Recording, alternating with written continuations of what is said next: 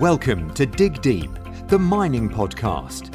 In this podcast, we discuss, educate and talk about industry news and hot topics, company reviews and live interviews with mining professionals and leading figures in the mining industry.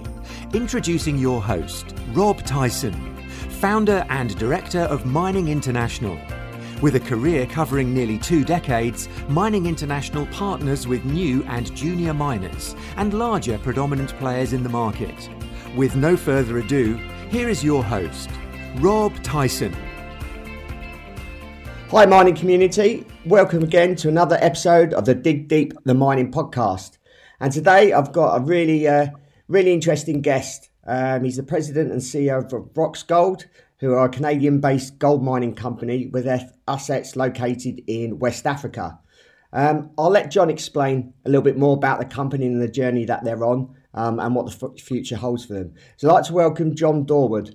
How you doing, John? I'm very well, Rob. Nice to be talking to you. Yes, and yourself. And obviously I'm in the UK and you're currently in Melbourne at the moment. And I imagine right. That's it's going through the winter there now, I believe. Yes, it's winter down here, but when I talk about winter to Canadian colleagues, they don't really sort of credit it as much of a winter, to be honest. Yeah, no, I understand that, and obviously the time of this recording here in the UK, apparently it's going to be one of the hottest days on record. So yeah, we've got one extreme to the next. Just make sure you keep your fluids up, then. Yeah, certainly. So I used to live in Australia, so I'm used to the heat. And know what precautions to take. So, so I want to kick this off by giving a little bit of an overview of your career. So, from when you graduated and how you moved through the industry, and obviously you're originally from Australia and you're obviously working for a Canadian company now. So, yeah, just want to go through your career, and then before we get on talking about Rox Gold. And everything about the company. So, fire away. Sure, Rob. So I'm a Melbourne boy, so I grew up here in Melbourne, did my senior sort of high school in Melbourne, then I went to the University of Melbourne where I studied a commerce degree, so I have a finance background. After finishing university, I went into the banking sector for my sins and sort of quickly moved into, I guess, the project finance area with a particular focus on resource lending. So I sort of started with was an offshoot of the Bank of Scotland in Perth, and we did quite a few. We're quite active in lending, mainly to junior mining companies, sort of coming to build their first projects. So I got a sort of an early taste for the industry and sort of taking a greenfield site, and our customers or borrowers were building the projects, and got to see that life cycle of the industry. So after a few years doing that, I decided that I'd sort of swap teams and make an honest living for a change. Yeah. And I went into industry. Yeah. And I joined a company called MPI Mines, which was back in Melbourne. So I joined came back to Melbourne to join MPI in a sort of a commercial and finance role. We had just IPO'd on the ASX in the early 2000s, and it was actually a good time. It was a nickel and gold producer. And after, sort of toiling through many years of low commodity prices, the cycle really started to turn there at the start of the 2000s, and MPI took off, and we actually ended up being the IPO of the year, I think in 2002, if memory serves me correctly. And then quickly thereafter, we were acquired by Lion Ore, a Canadian company, for our nickel assets, which subsequently got taken over by Norilsk. So it was an exciting time. And we ended up spinning off our gold assets, and that was the Stawell gold mine and the Coolgardie gold mine. And we worked away at that and did a bunch of exploration and kept producing gold, and eventually merged with a company called Perseverance, which at the time owned the Fosterville gold mine. Now the Fosterville gold mine has gone on to fame and fortune with some fantastic discoveries, and none of which we actually foresaw, to be honest. So we thought that we didn't know that the quality of the mine that we were sort of merging with, but that's all sort of history now. And after that, I went to a company called Mineral Deposits, also based in Melbourne, as the CFO. and we developed the Sabodala gold mine in Senegal, in West Africa, which was a very good project, and ultimately, I guess that was my first taste of working and developing gold projects in West Africa, and sort of struck a chord for me. I enjoyed the challenge, and I enjoyed the ability that, and we'll talk a little bit about it, the way that you can actually move your projects forward in a very quick fashion in West Africa, where the countries are really keen to see that foreign investment and move things along. So that was a good experience. After we built the Sabodala gold project, I joined a company called Frontier Gold. I was in Canada at the time, and Frontier was based in Vancouver. It was a development company with several development projects, really high quality projects, really well run company. I learned a lot there. I learned a lot about the North American capital markets and how to position and promote your projects to investors. And ultimately, we were taken over by Newmont in 2011 for the Long Canyon project. And that really marked, I guess, a high point in the market. The acquisition was a little over $2 billion.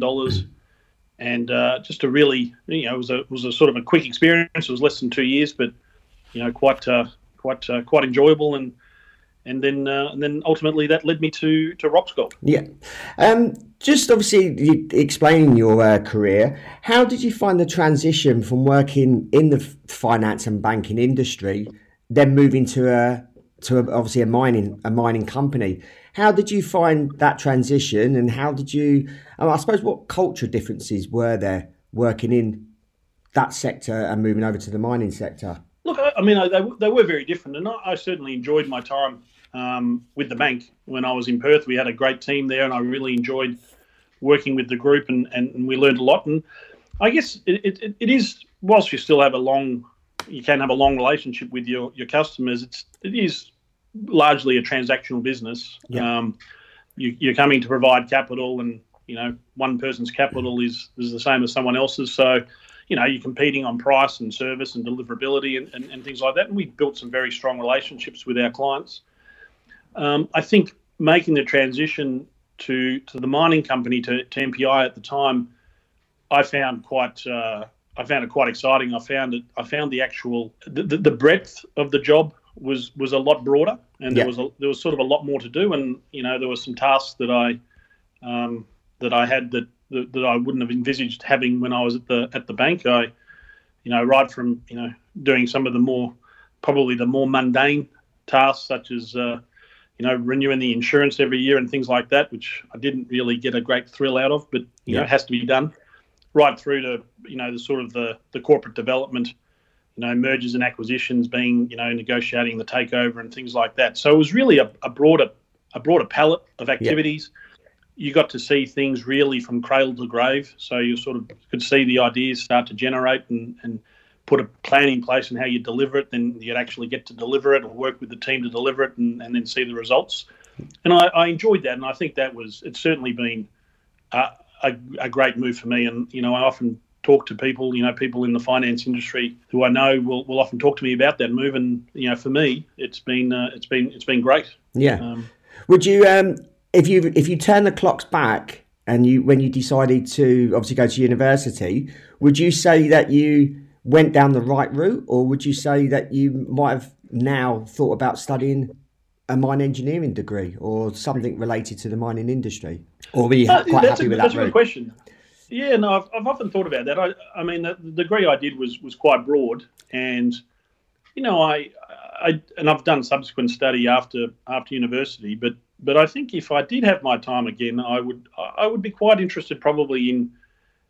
I'd probably look at geology, because I've always found I've always been sort of had good friends who are geologists. Not that I don't have good friends who are mining engineers and metallurgists as well, but I think the geology probably would have appealed to me the most. And sometimes I wonder that if I ever get put out of work again, that maybe I should go and do a little bit of geology, maybe just enough to be dangerous and enough to be even more annoying than I am with my geologists currently. Yeah, and I suppose you'll see it from their point of view. If you did, I suppose, do a little bit of studying and obviously understand from where they're coming from, and maybe even go out in the field for a period of time, and then I suppose you can then balance some arguments that you may have with them.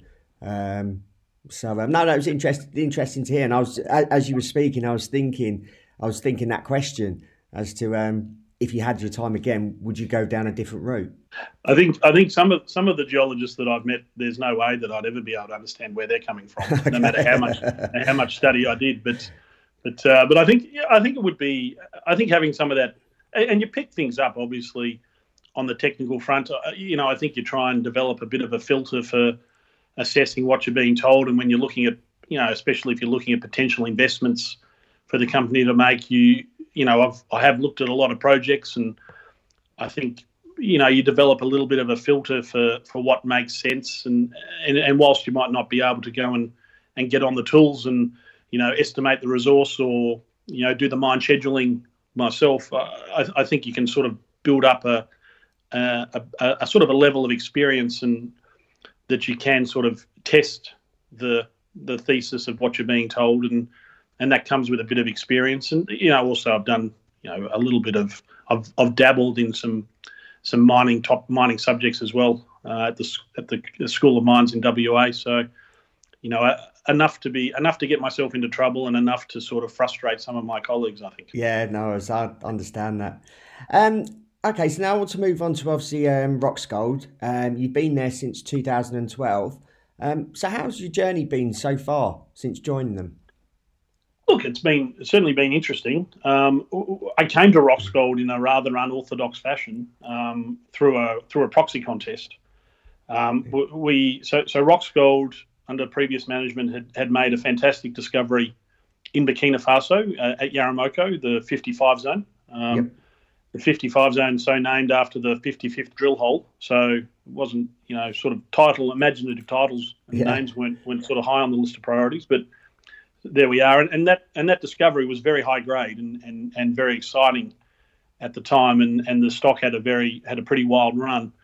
And then, for a variety of reasons, some of the shareholders, one of whom in particular, Oliver Lennox King, who's the chairman of Roxgold now, and who was the chairman of Frontier, and I'd known for a number of years, initiated the proxy contest because he and some of the other large shareholders felt that they were uncomfortable with the direction of the company.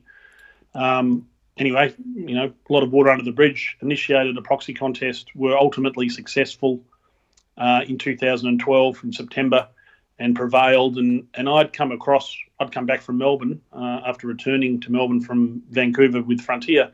Yeah. And I came across really to give him a bit of a hand and really be the interim CEO, so that if his slate was successful in their proxy contest, that they'd have someone to take the keys, essentially. So that happened. We had a small team who'd helped him with the contest. Ben Pullinger was our original VP Exploration, and he was one of the key drivers. He'd really sort of got Oliver onto the opportunity at Roxgold. So he and I sort of took it on board and were quickly joined by Paul Criddle as our COO. Yep. And really sort of, took the project through the initial preliminary economic assessments, through feasibility study, permitting, financing, and ultimately into production in 2016. Yep. And so how are the projects going in both Burkina Faso, and obviously I think you're doing some exploration stuff in Côte d'Ivoire? That's right. Yes. So we actually made our first acquisition. We acquired the Séguéla project from Newcrest in Côte d'Ivoire. Yep. And we've been operating the Yaramoko gold mine now we just had our 3-year anniversary. And look, it's a standout project. Thank you very much. So it really is a standout project. For a junior company looking to bring its first project into production, you really couldn't ask for a better project than Yaramoko. High grade. It's quite straightforward on a technical front. It's got great metallurgy. I mean, we get anywhere from 98 to 99% recoveries, so probably That's some good. Of the highest recoveries you'll see at any gold mine in the world. Yep. The geology is well behaved, and it's and it was relatively modest capex. We spent just on $110 million to bring it into production. And we just put out our new reserves and resources a week ago, and we've been able to maintain the mine life around 7 years, which is what we started with in the feasibility study. So look, really just a real powerhouse of a mine that really punches above its weight. I mean, it's never been a big resource. I think it will continue to grow over time, and it's not the world's largest producer, but really strong cash flow generator. And what that's allowed us to do is really build a really strong balance sheet and make our first acquisition at Séguéla. We were able to pay cash from earnings that we'd made at Yaramoko, and we didn't have to dilute our shareholders. So, really the company is in the best shape it's ever been in. It's got a really strong cash engine beating away at Yaramoko, and we've just been able to sort of show our first, acquisition, and which really sort of, I think, underpins where we're trying to take the company going forward. Yeah. Certainly there were some impressive figures that you've just mentioned. What challenges has the company faced in both jurisdictions, and I suppose more so in Burkina Faso, because obviously it's in operation? What would you say some of the main challenges that you have faced? Mainly around sort of, I guess, some of what people might identify as some of the sort of the classic West African challenges, and that's really on sort of political stability. I think, I'll sort of set the scene and give a bit of background to that. I think, as an opening comment though, it's worth noting that Yaramoko, the 55 zone, was discovered in 2011 and it was in production in 2016. Okay. So 5 years from discovery hole to production is really unparalleled in pretty much any other jurisdiction other than a select group of probably West African countries. So whilst I might sort of talk about some of the challenges we've faced, I think it's worth noting that it still happened within a very, very quick period, and it is a genuinely very mining-friendly jurisdiction. I think number one on the challenge front for us was really the replacement of the President Blaise Compaoré. So Blaise Compaoré had been in power nearly 30 years. Yeah. And he had, I think, had grown accustomed to being president and enjoyed being president of Burkina Faso. But unfortunately for him, he bumped up against term limits in the constitution that really were designed to prevent him from running again.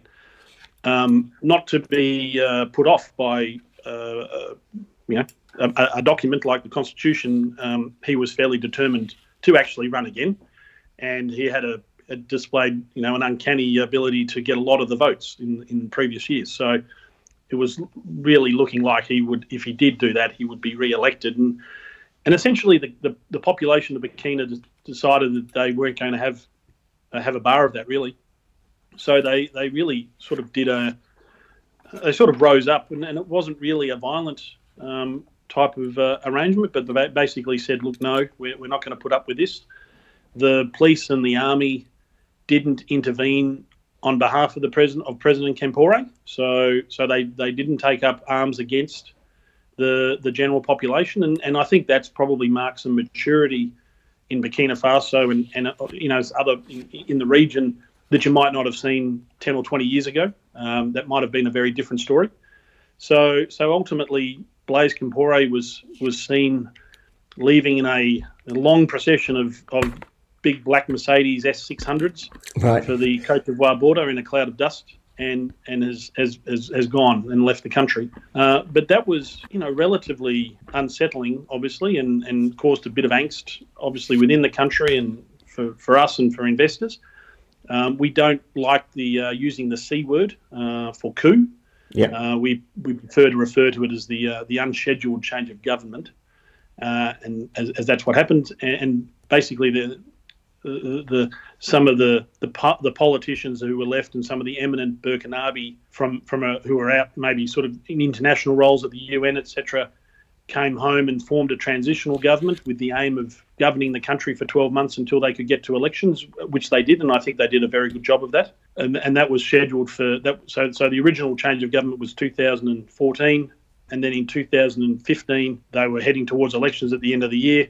I think in September of 2015, I was at a conference, and first day of the conference, the first morning, all the meetings were going very well, and then in the afternoon, after the news was leaking that some of the military had risen up and were trying to topple the government, the questioning became a lot less about how the project was going and more about the country, and basically that petered out, and didn't go anywhere, fortunately, and they actually had their elections in November 2015, and the new president, Rock Michael Christian Kabore, was elected with a solid margin.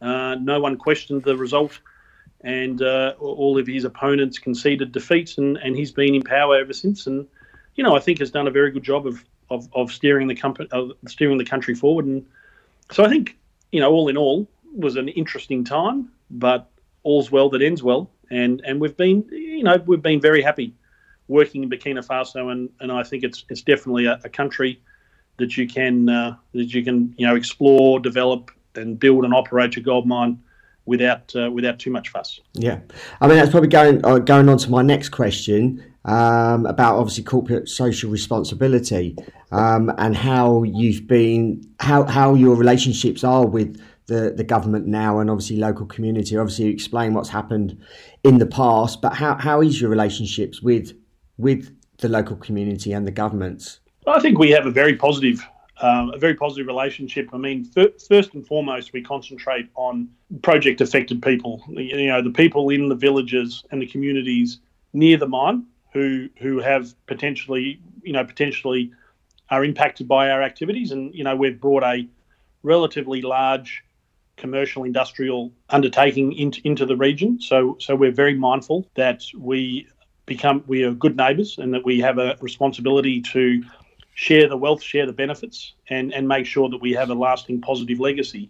A lot of which is easy to say, but doesn't actually happen unless you are really, really putting in the effort on the ground. And we have a great team, particularly speaking of Yaramoko at the stage, because we've been going longer there.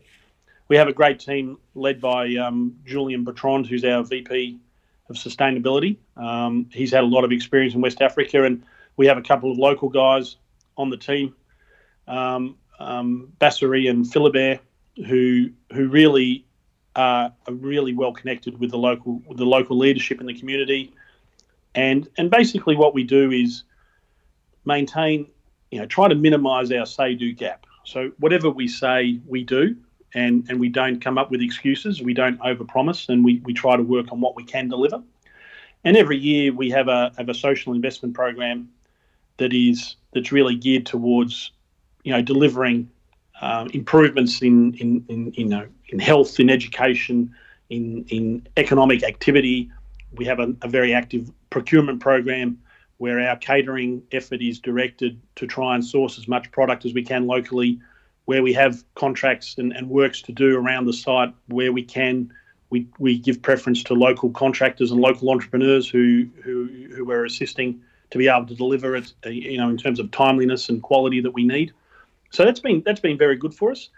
One issue that we've been working through is with the government is they brought in 2000, during that interim government in 2015, they brought in a new mining code. We've been grandfathered under the previous mining code in 2003, and we have a fiscal stability agreement. One of the new things that they brought in with the new code was a 1% social royalty, and we've been going backwards and forwards, and the government thinks that we should be paying into that, and we say, look, we have a fiscal stability agreement. We also have a very active program in place at the moment, and we would say, look, we would be happy to go with this new royalty if we were given credit for what we spend, and if there was transparency with the local communities. What we don't want to see is another royalty brought in that doesn't actually directly impact the local people. So it's sort of one of those items that we're working through. It hasn't been resolved as yet, but we're confident that we'll get to a good outcome where we can continue to make a positive impact on our local communities, while still respecting, which is very important to us, still respecting our fiscal arrangements and the tax and royalty regime that we invested significant funds into Burkina to make sure that that's respected and the rules don't get changed on us. But I think it's really all part and parcel of the rough and tumble of operating anywhere. And I mean, you could be operating in Australia or America and have rules changed on you. So it's sort of part and parcel of the industry, I think. Yes, certainly. I want to move away just from Roxgold for the moment, but I will come back to it. What are your predictions for the gold market moving forward? obviously from now over the, I suppose, short to medium term, you're probably looking at 5 or 10 years. What would you say? And obviously you're heavily involved in gold. What would you predict for the actual gold market in terms of obviously price and other attributes? So I doubt I'm going to be your first guest who's going to forecast a decrease in the gold price going forward. No, it's funny. I interviewed the other week someone from the World Gold Council, and I asked that question. He gets asked that question every single day. So no, I'd just like to obviously hear your perspective. No, so I when I went to Melbourne Uni, I did economics, and I was taught by some eminent economists, and almost every single one of them basically was warning me to be very careful when offering predictions. They said you could give a sort of a number, or you could give a date, but don't give both. Yeah. Okay. So in keeping with that, I would say that I think the scene is very well set up for gold. There's no question of that, and I think we've seen that with recent moves with the gold price going through 1,400 and looking very comfortable going through it. I mean, we've seen over the last 5 or 6 years a few dead cat bounces, all the way back to, I guess, the low point in the northern summer of 2015. So it didn't, gold has rallied and not really sustained it. This time it looks a little different, which is encouraging. Yeah. The mainstream financial press is talking a lot more about gold, and I think there's definitely more interest in it. I think I don't know if you saw the Ray Dalio sort of piece on gold of a week or so ago. I mean, very interesting to see a very influential hedge fund manager talking very positively about gold. I think stepping back, I think we're, in terms of the various economies around the world, we are in uncharted territories with sustained super low interest rates, super high money supply. And I think if you look at a traditional view on gold, it's very well set up to support probably even potentially sort of unheard of levels for gold. I think because we're in such uncharted waters, following the efforts that have been put to work to repair the damage from the GFC that haven't been unwound, you've got a lot of paper currency, or fiat currency, as our serious gold bug friends like to refer to it. And I think when that starts to chase gold in a meaningful fashion, you'll see gold really start to move higher. So I don't know where it's going to go, but I think it probably is very well set up to get to prices we haven't seen before. And I think that's just really on the back of nervousness on the broader, financial assets out there. I mean, sort of interest rates are so low, such long-term interest rates at such low levels is really, it's pretty rare. And I think it's the alternative for gold is very good. Geopolitical as well is also favourable. Typically, I don't think that doesn't seem to lead to really sustained impacts on the gold price. It really is related, a function of US interest rates, etc., by and large, but it can't hurt. So we have interesting political times. We have very interesting financial times, and I think it's all going to square off and be ultimately very, very positive for gold. Yeah, no, certainly, and I agree with your comments there. And it's interesting that there's a few countries out there that are actually buying more gold reserves. I think China is. There's a few Eastern European countries that are buying gold, and yeah, I agree with you. I think the gold market will pick up. No predictions, but I think especially with the countries printing more and more money, obviously, like you mentioned, the fiscal money or fiat currency. I think, gold is obviously something that's going to help with that whole situation. So, no, I do agree with you there. I looked at just on that. I think you go back quite a few years, and the Reserve Bank of Australia sold the majority of its gold holdings. And so did the UK. That marked the low point of the gold price. So as long as we don't see the Reserve Bank of Australia buying gold, we should be okay for it to keep going up. Yeah. How do you see the the West African mining market developing over the next 5 or 10 years? And obviously you've been there for a while now. How do you see that the actual whole West African mining market developing? Look, I mean, it is interesting. I mean, I think West Africa is, relative to a lot of other jurisdictions, underexplored. And, I'm lumping the countries of West Africa in, but I'm mainly talking Burkina, Mali, Senegal, Cote d'Ivoire and Ghana, potentially Guinea. And they are underexplored. I mean, you've had Cote d'Ivoire especially sort of was not accessible for a number of years due to sort of instability. And you've got, some fantastic endowment of mines in Mali and Ghana, some really large mines also in Burkina Faso and emerging in Cote d'Ivoire. So the prospectivity of those countries is probably as good, if not better, than pretty much any other jurisdiction. I think, and obviously I'm biased and I talk my own book, or so people say, but I think that's the prospectivity is excellent. I think allied that to my earlier comments that you can actually progress your projects in a very quick fashion in these jurisdictions.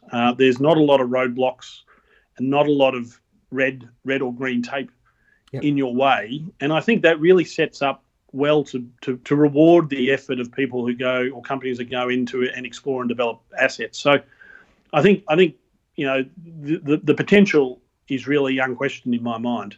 What is interesting is, a lot of the major gold companies have sort of wavered, I think, in their commitment to West Africa. I mean, I think, and that might be that some of the really large deposits that you see elsewhere haven't, there haven't been that many of them. There's certainly been a few, but, so I think for a company like us, with the market capitalisation and the production that we have, it's a pretty happy hunting ground. And I think for us, we can continue to find and unearth opportunities like we have at Séguéla on a relatively cost-efficient basis. Get projects that we can actually move forward in a sensible time frame. I mean, a number of our peer companies that might have projects in North America, I mean, they're more decade. The process is really measured more in decades than years, and that from a time value of money perspective really starts to bite on the returns of an exploration dollar. So I think for us, if we can continue to find assets, either discover them ourselves or potentially acquire them, and put them into production in a similar time frame to what we were able to do at Yaramoko, then that really puts the region by far and away in front of a lot of other jurisdictions that we might otherwise look at. So I think it's very positive. I think the governments have shown some restraint in how they deal with their taxation and royalty structures. Burkina Faso did introduce a new code, but it's still not out of bounds. It's not a bad code by any stretch. It still compares quite favourably to a lot of other jurisdictions. It just happened to be a more favourable one back in 2003, which we've had the benefit of. But I think as long as the governments understand that the capital is mobile, it has an option. It doesn't have to be invested in West Africa. It has to compete for capital from overseas. Then they keep the ask reasonable. Then there's a very bright future. Yeah. What advice would you give someone who was looking to explore or even set up a company in West Africa, and obviously in the jurisdictions that you're involved in? What sort of pointers could you give them? Look, I think where do I start? It's I think part of it's really, I guess, making sure that you set yourself up for success, and it probably goes back to your earlier question on CSR. Yeah, I think a case in point, you have to be respectful and you have to be alive and alert to the differences in cultures and the realities that a number of the people in the areas that you're going into face. And I think artisanal mining is a good example of that. Yeah. At Roxgold, we've banned the term illegal mining as a proxy for artisanal mining. Yeah. We don't like that term because I think it sets up the wrong sort of mindset because artisanal mining is very prevalent in West Africa, certainly in Burkina Faso. There's various estimates that from time to time there are up to 1 million people who are involved either full-time or on a sort of a ad hoc basis in artisanal mining in Burkina. So that's a big figure. Yeah. I mean, it's hard to get a number, but it certainly is quite extensive, and that's sort of the supply chain for the industry for artisanal mining, etc. as well. So it's about as illegal as jaywalking is. So so I think that it's not a healthy mindset to go into. So, and I think what happened is we had artisanal miners, and we continue to have artisanal miners on our sites, and we interact with them. We're actually chasing different things. I mean, we're chasing an industrial scale operation, and they're generally chasing sort of high grade, very, very narrow deposit, ore bodies close to surface. So the economic interests don't necessarily intersect that greatly. And I think if you can remember that, and also respect the fact that, for a lot of these people, this is a significant source of income for their households, and without it, they could very well struggle. And I think if you put it into perspective like that, and approach it respectfully and look to have constructive relationships, then it's you can have a good outcome. And I mean, it didn't slow us down at all. And when we got to Yaramoko, there were probably 2,000 people in and around the top of the 55 zone, and we've still been able to develop a very successful project and meet all of our milestones, whilst not having the aggravation that you sometimes see other companies have. Yeah. Want to slowly wrap this up.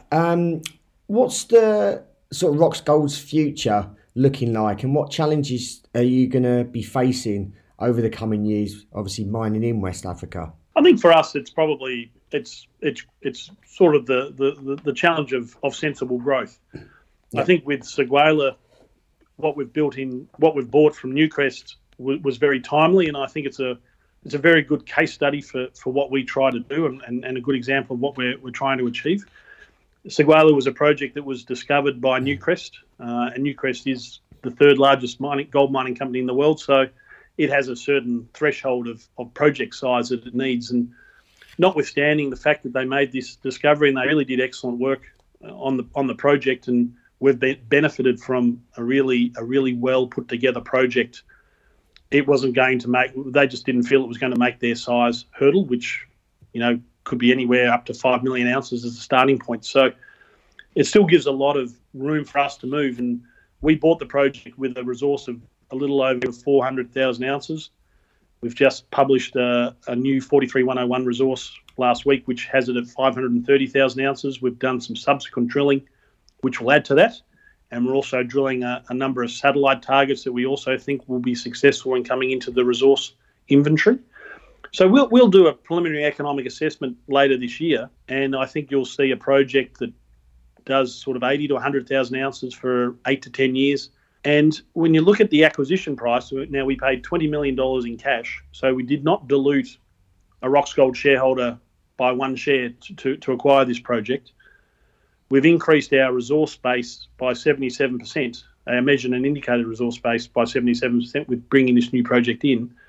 And I think we'll be able to table an economic study that, probably starts to push towards an NPV of $200 million. So we're able to buy a project that early enough that we've been able to, I think, still add some value by investing capital in drilling it out, de-risk the project by conducting the economic studies, ultimately permitting it and bringing it in production, but being able to daylight potentially in the first go round up to $200 million of additional value, all of which we did without issuing another share. And that's very important for us. I mean, we are very closely focused on maintaining our per share metrics. That's really become a bit of a touchstone for us. I think a lot of gold companies have sort of made a rod for their own back because their share count balloons out with acquisitions and things like that. So we've tried to, raising capital from the market, on a regular basis. We believe we've got an asset that will generate a significant amount of cash. We can deploy that cash into new opportunities without coming back to our shareholders.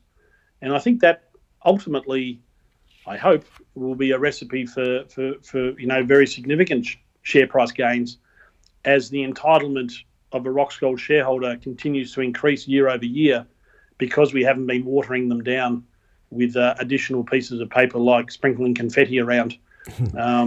and sort of diluting them and having to haul a whole bunch of new shares up the valuation curve as well. Yeah, well, that's a very bright outlook for Roxgold. So anyone listening, obviously take note. Really appreciate your time, John, for taking the time to do this podcast. If our audience wants to get in contact with you, how can they go about doing that? So, I mean, first instance, they can have a look at our website and www.roxgold.com, and that has our contact details. My email address is jdorward, JDORWARD @roxgold.com. So I welcome any queries or comments from any of your audience, and happy for a dialogue going forward on if they want to know a little bit more about where Roxgold's come from or where we're going. Yeah, that's great. And are you on any social media platforms at all? I have. I'm embarrassed to say I have become a bit of a dinosaur as I've got older. We have a LinkedIn page, which I'm not sure how useful that is, but anyway, we have one. I do have a Twitter account, but I don't think I've ever posted anything because I'm a little terrified of people who put things on Twitter and then get into trouble and lose their jobs. I thought I'd be a little more circumspect about that, but. Email, I'm reasonably proficient at responding to emails. Yeah, no, that's good. And alternatively, you can contact myself if you want to ask John a question, and you can email myself at rob@mining-international.org.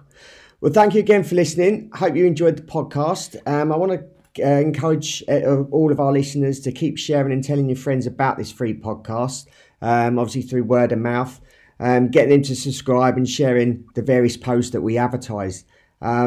As you can see today, it provides a wealth of information and content from industry experts like John, which can help you grow as a mining professional in terms of your career and also catch up on the latest news in the world of mining. So until next time, happy mining. Thanks for listening to Dig Deep, the mining podcast. If there are any topics you want discussed or questions you want to ask any guests, then you can email us at rob@mining-international.org, or you can follow Rob and Mining International on LinkedIn, Facebook, Twitter and YouTube for more content and to have your questions answered. Until next time, happy mining.